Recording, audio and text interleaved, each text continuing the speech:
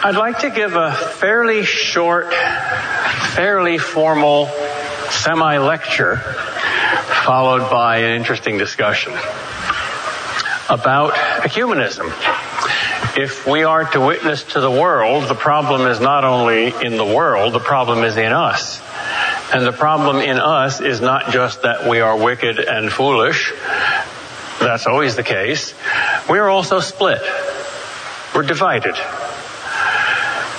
We can ignore that. We can be dishonest and compromise our convictions, but obviously that's not going to do any good. Is there any hope for reunion? I am increasingly convinced that there is much more hope than most of us think. And my hope is based most fundamentally on the fact that the most passionate ecumenist in all of existence is Jesus Christ.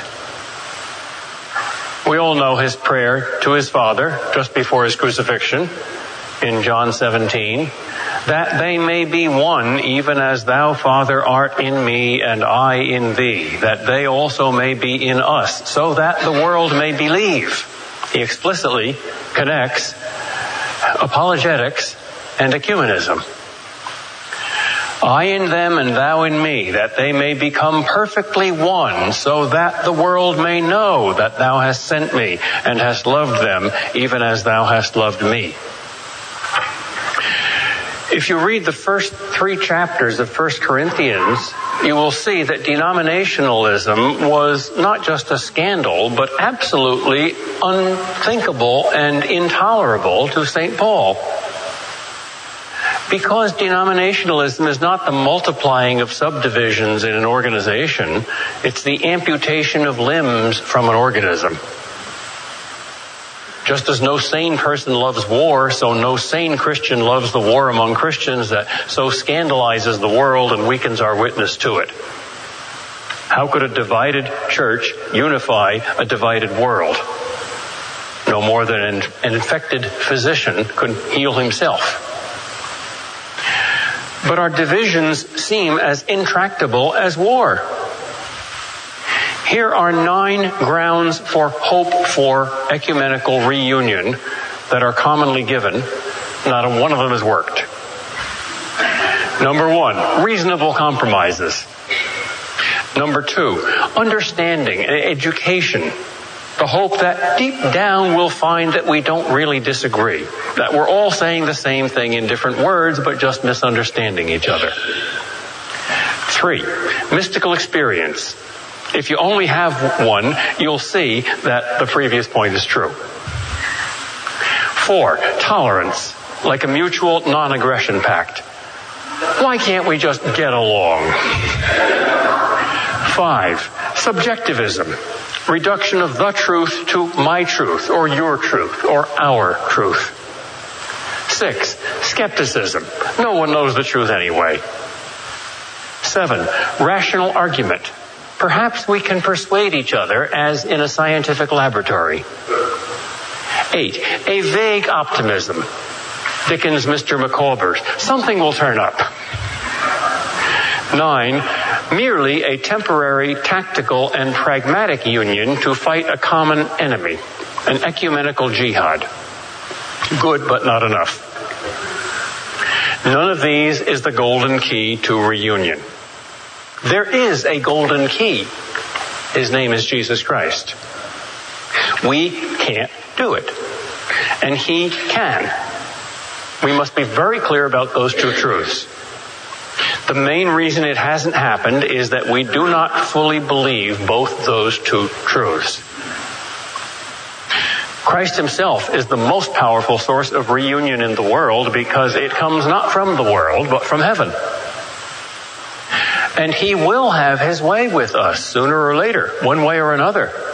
We don't know whether it's going to be sooner or later, and we don't know whether it will come by one way or by another, but we do know that it will come because it is his will. We don't know when and we don't know how, but we know who.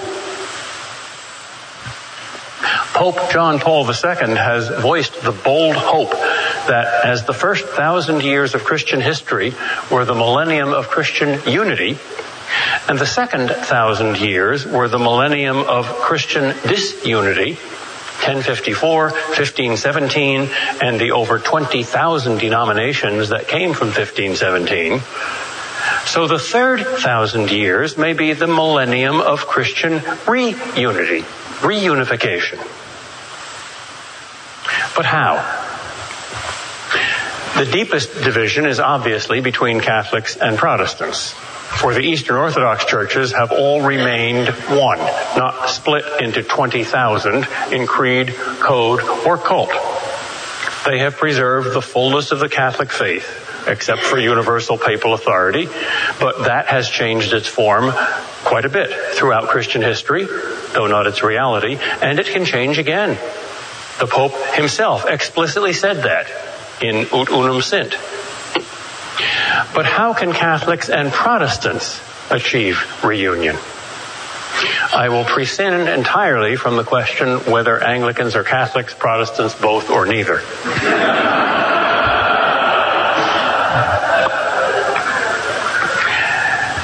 Well, it cannot be by yielding or weakening or compromising one iota of divinely revealed truth. All the serious differences between Protestants and Catholics concern how much territory this category of divinely revealed truth covers. For instance, the Church's doctrines about Mary and the saints and the seven sacraments and transubstantiation and purgatory, Catholics accept them because they believe they are true and divinely revealed. Protestants reject them because they believe they are not true and not divinely revealed.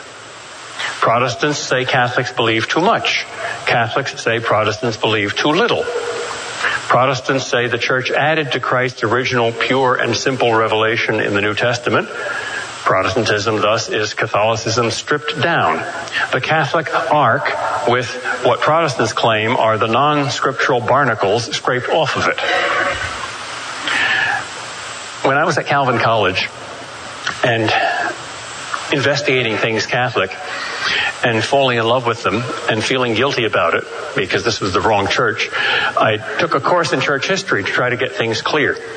And the very first day of the course, the wise old professor said, "What is the church?" And we were all just freshmen. We didn't know for nothing, so nobody answered. So he said, "Well,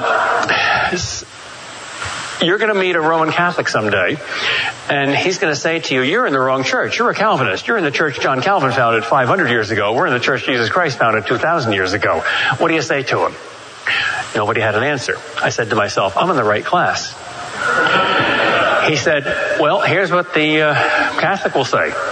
The church today is a great big thing, and it looks very different than the simple thing you read about in the New Testament, but it's the same church, just as that oak tree is the same organism as that little acorn." What's wrong with that picture? The Catholic will say that Luther and Calvin broke off some branches of the church because it was really rotten, and they tried to start a new one, but that can't be done, because there's only one Jesus, therefore only one church. What's your answer to that? What's wrong with that picture? And nobody had an answer. I said to myself, I'm in the right class. And he said, well, here's what's wrong with that picture. Here's what happened. Jesus founded one church, indeed, and it is the church described in the New Testament. And it's like Noah's Ark, and it did get rotten. And Luther and Calvin and Knox and others said, gee, this ark is sinking. We got to scrape the barnacles off. So they scraped the barnacles off and restored it to its simple, pure, primitive New Testament essence. So we're in the right church. It's the Catholics who are the upstarts. They're the ones who add all these pagan barnacles. I said, oh, that makes me feel good. I remember asking a question. I said, Professor, do you mean to tell me that if my Catholic neighbor and I both found a time machine and went back to the first century, I still remember his look. What's this guy, a weirdo, science fiction? And worship together, that I as a Protestant would feel more at home in that church than he as a Catholic would. And then he smiled. He says, that's exactly what I'm saying.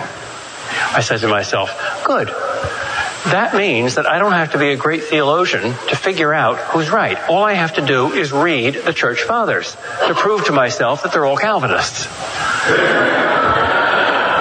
Well, I read the Church Fathers and I proved to myself that they're all Catholics. So that's why I'm here.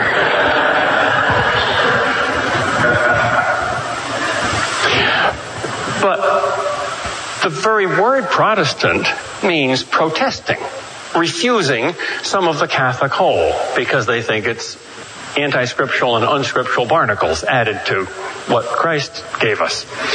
Well, the very word Catholic means universal or whole, the whole deal. So this is a problem apparently without a possible solution, because no faithful Catholic could dream of unity with Protestants except on Catholic grounds. For to be a Catholic is to believe that those grounds are holy grounds, divinely revealed. It is the Protestants who must remove their shoes.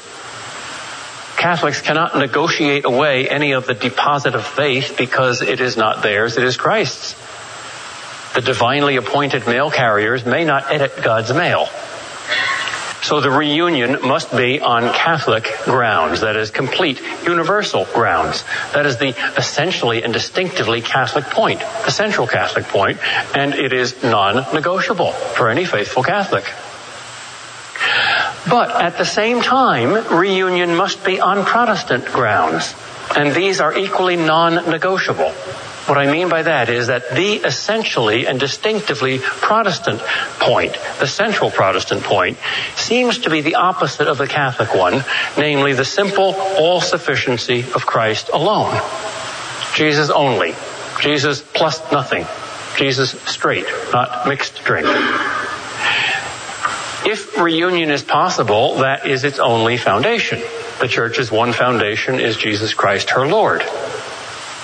Now, of course, that doesn't have to mean, and it shouldn't mean, no creed but Christ, or Jesus only and therefore no church, or Jesus only and therefore no sacraments, for most Protestants do have a creed and a church and sacraments. So perhaps those two central points already overlap a bit, or more than a bit.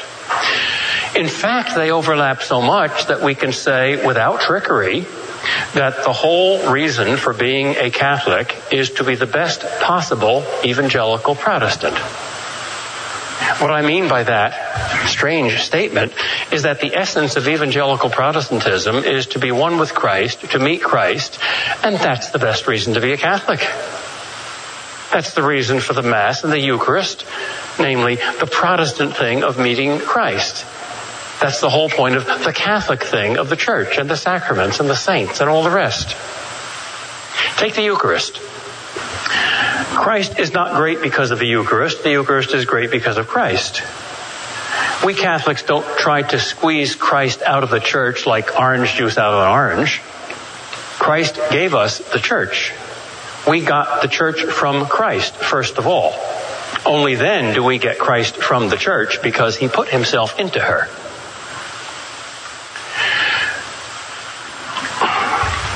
The Church is the servant, the messenger. The Church is Christ's body, but the body is the head's body. We don't idolize anything. Protestants accuse Catholics of idolatry, ecclesialatry, sacramentology, Mariolatry. Christ is the only idol, the total idola or icon or image of God. We do not idolize, for instance, the doctrine of the real presence. It's only a doctrine, though it's a true doctrine. We worship Christ, not doctrines about Christ. The real presence is the real presence of Christ. Christ alone is the absolute everywhere in Catholicism. Mary, for instance, is holy only because of her relationship to Christ. She gave us him by freely consenting to be his mother, and he gave us her from the cross. Behold your mother. But reunion without compromise between Catholics and Protestants still seems impossible. Yet here's a surprising clue that it may be possible after all. The main point of what I said in the last few minutes, Jesus only, the all-sufficiency of Christ, that's the essential Protestant point, and it was just made by me, a Catholic.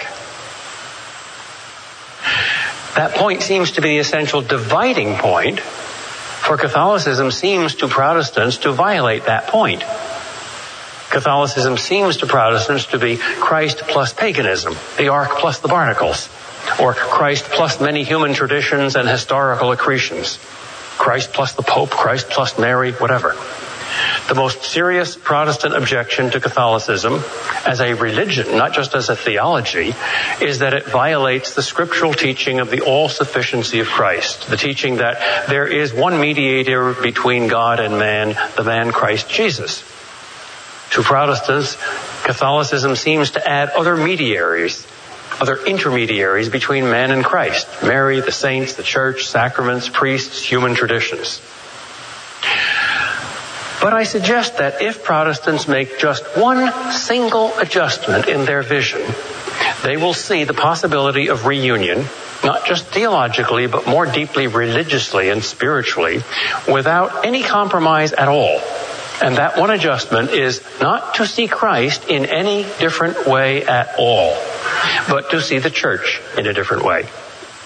Not as an obstacle between us and Christ, not even as an intermediary between us and Christ, but as the very body of Christ himself.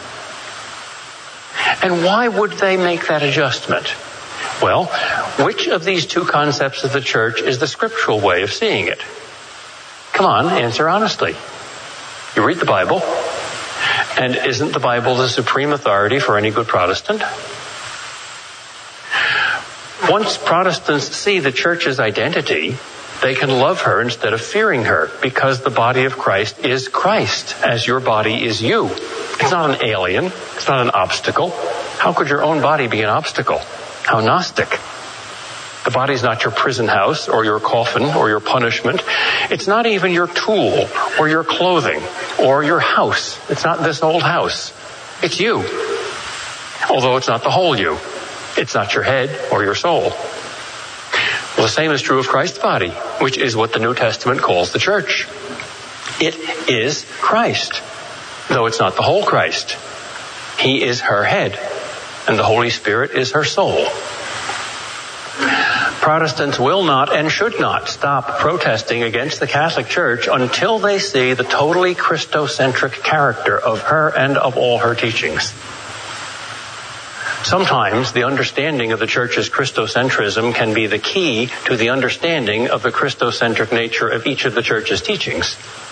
And sometimes it works the other way around, doctrine by doctrine, yielding its Christocentric treasure at its heart, as it is more deeply explored and understood, as Christ the teacher appears at the heart of each of the Church's teachings.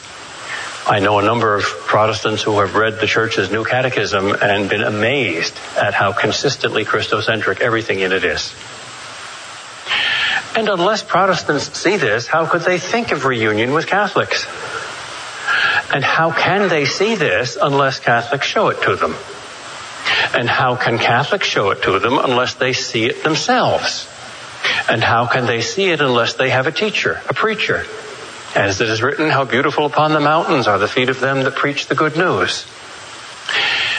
In this light, it seems to me clearly providential that God has raised up for our time, the time of the end of the second millennium, the millennium of Christian disunity, and the beginning of the third millennium, hopefully the millennium of Christian reunity, has raised up John Paul the Great, the most Christocentric Pope of modern times, probably of all times, the most ecumenical Pope of all times, and yet one who is totally, traditionally, and enthusiastically Catholic.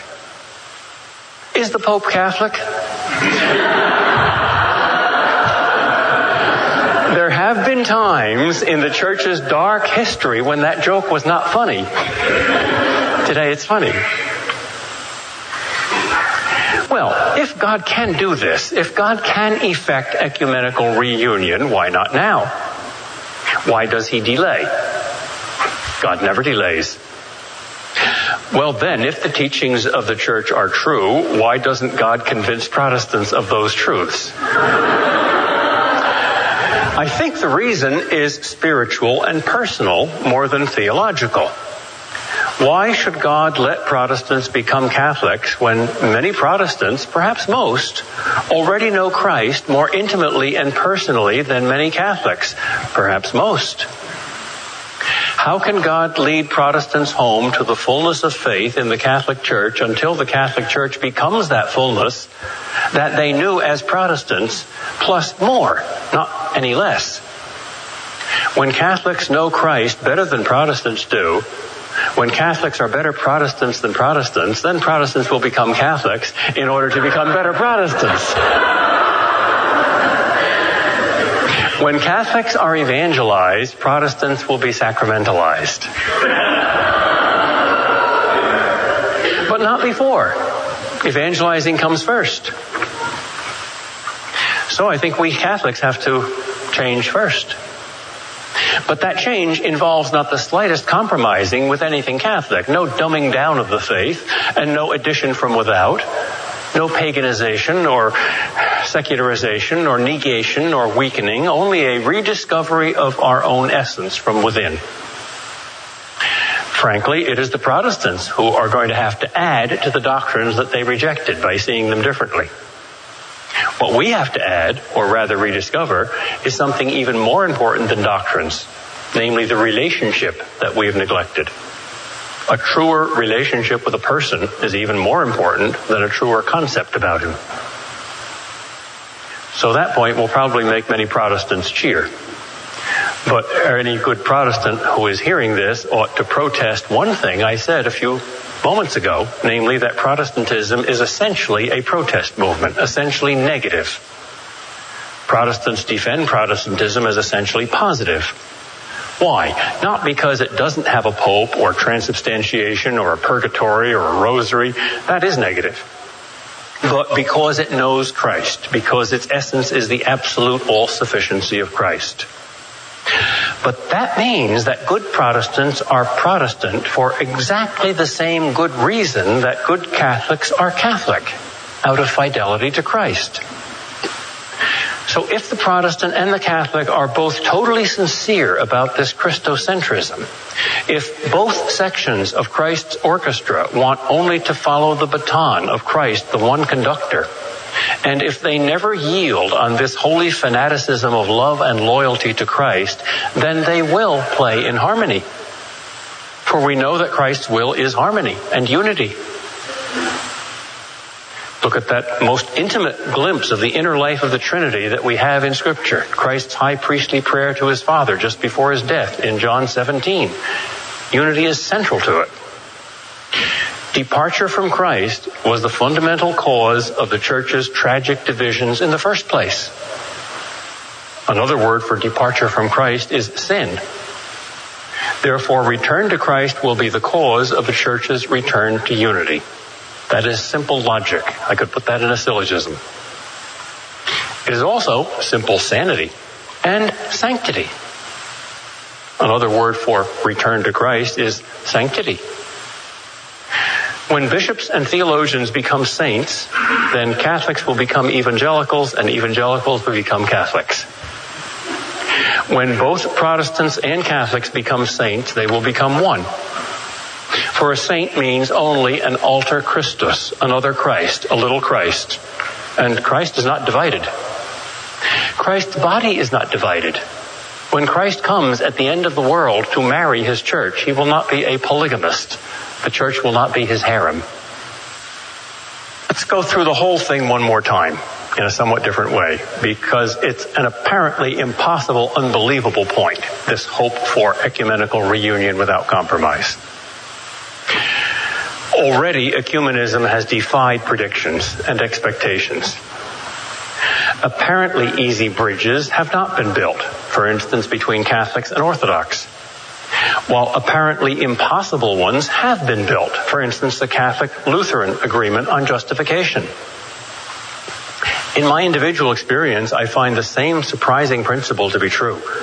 I often find more mutual understanding between myself and a fundamentalist Southern Baptist who sincerely believes I am worshiping the great whore of Babylon and on my way to hell, or with a Muslim who uncompromisingly rejects my belief that Christ is Lord as utter pagan blasphemy, then I find with some active Catholic laity, nuns, especially ex-nuns, priests, and even bishops.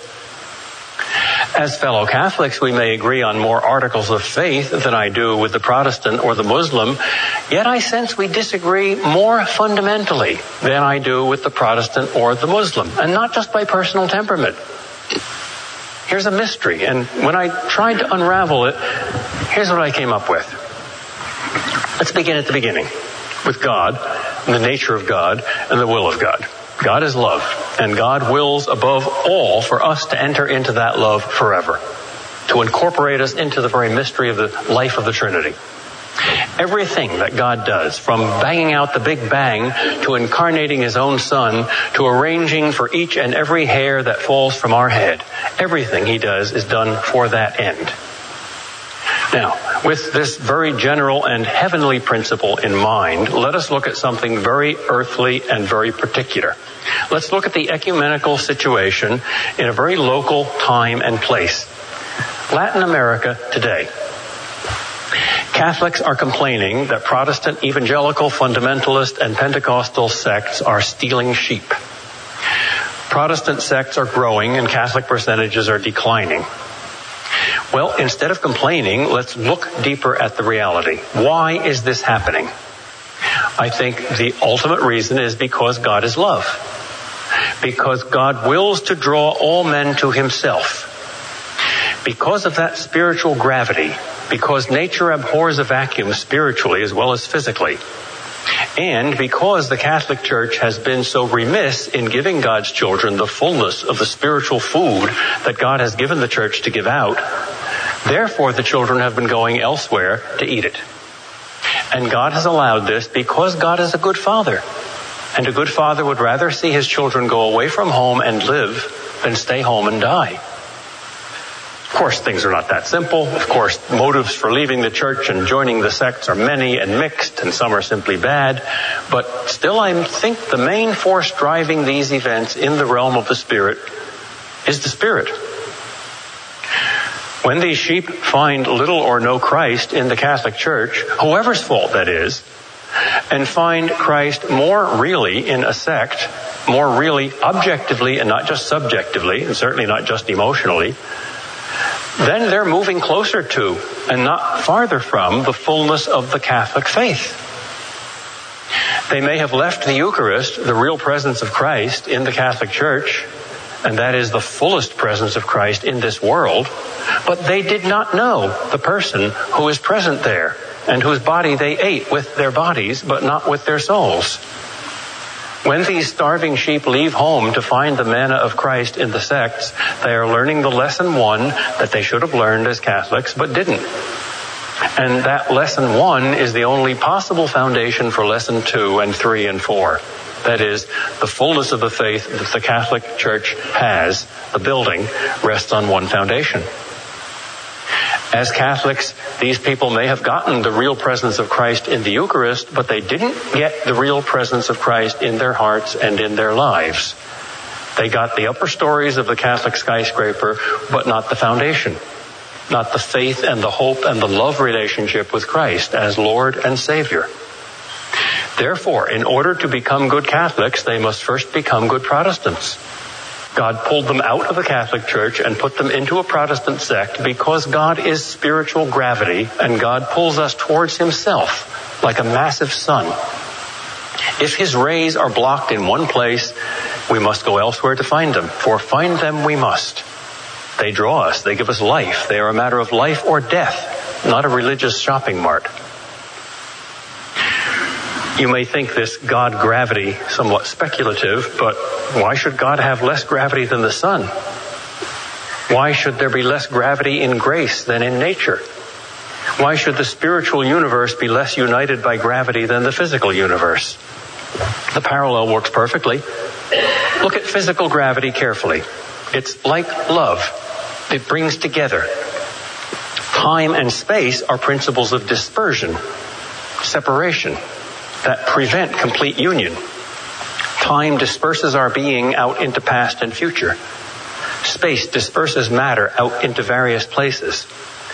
Those two dispersions make death possible. Time and space enable death to insert its destructive sword between 1 year, when you live, and another year, when you die. And between one material part of you, let's say your head, and another, your body. Yet, despite these dispersions, the physical universe is still united by a universal gravitational attraction, which is a real force of love and union. A non-random, directed, purposive movement or tendency towards all other matter. All matter is in love with all other matter. That is, the universe wants to return to the Big Bang unity, the one divine source of the many, in the act of creation. The physical universe runs by the love of God, the love that moves the sun and all the stars, in Dante's words. For gravity is not just like love, gravity is love on a material level. In fact, it has two movements. One is towards union, back to the center, the Big Bang, the past, by gravity, and the other is to give itself out to all other beings, out into the future, the expanding universe, by energy and by entropy, which is energy giving itself to the empty places.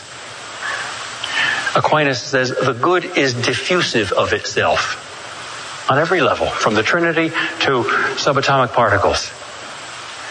Thus, the light that leaves a star goes everywhere in the universe forever. A dropped rock on Earth goes to the moon and makes the rocks on the moon shudder just a little. We can calculate how much. It's a function of the two variables of mass and distance. Every mass at any distance exerts some gravity. When I drop a pebble into a pool, I make ripples all the way to the shore. And when I drop a good deed into another person's life, those ripples, tiny and imperceptible though they may be, do not stop short of the shore of death. And even then, they proceed unto the third and fourth generation of those who hate God and goodness, and unto thousands of generations of those who love God and keep His commandments. God is the source of all spiritual gravity. And God touches us only through Christ. No one can come to the Father but by me. Thus, all spiritual gravity, including ecumenical gravity, is through Christ. All return, all homecoming, all reconciliation, all mutual understanding, all healing of wounds in the body of Christ is through the gravity of grace in the body of Christ. Now, this is a largely unconscious and invisible thing, this gravity of grace. We don't see it, and we don't even know what is happening when our spirit is drawn, just as we don't know what is happening when our body falls. It's not our conscious knowledge that is the prime mover of spiritual events. When the human race first learned the law of gravity through Newton, there was a scientific and technological revolution. When we will learn the law of spiritual gravity, when we learn that it is a person and his name is Jesus, there will be a greater revolution. He promised that revolution. And I, if I be lifted up from the earth, will draw all men to myself. Every knee shall bow and every tongue confess that Jesus Christ is Lord, to the glory of God the Father. Those are divine promises. Why do we limit them to what we have already seen or what we can imagine or comprehend? All God's deeds transcend our vision, our imagination, and our comprehension.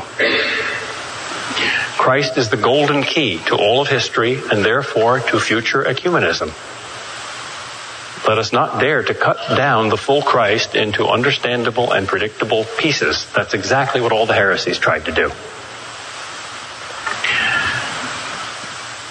I think this ecumenical unity must wait until Christ in Protestants and Christ in Catholics see each other. That is, until they see the same Christ, until you have what you might call evangelical intimacy, and see more Christ in the other. The same is true of Eastern Orthodoxy. They must see the adoration and the beauty of Christ in us, or else reunion will be a watering down. And with the Jews must see us as more Jewish, more faithful, more martyrs than the Jews. The same with the Muslims. They must see their Islam, their absolute submission to God in us, and their spiritual warfare, their right jihad. And the Buddhists must see in us a greater peace and a greater mindfulness. And even the worldlings and sex maniacs, they must see in us the joy that they're seeking and not finding. That's necessary. That's not an option. That's not ideal. It's necessary because of gravity. There's no choice. It's the nature of things. Like physical gravity. It can be impeded, just as gravity can be impeded by a hand catching a falling apple, but only temporarily. Art can't change the nature of things. Nature always takes over eventually. Grass grows through abandoned buildings. And Christ is more like grass than like buildings. So let's not limit his growth. Those are some bold and speculative thoughts, and I would appreciate your reactions to them in questions.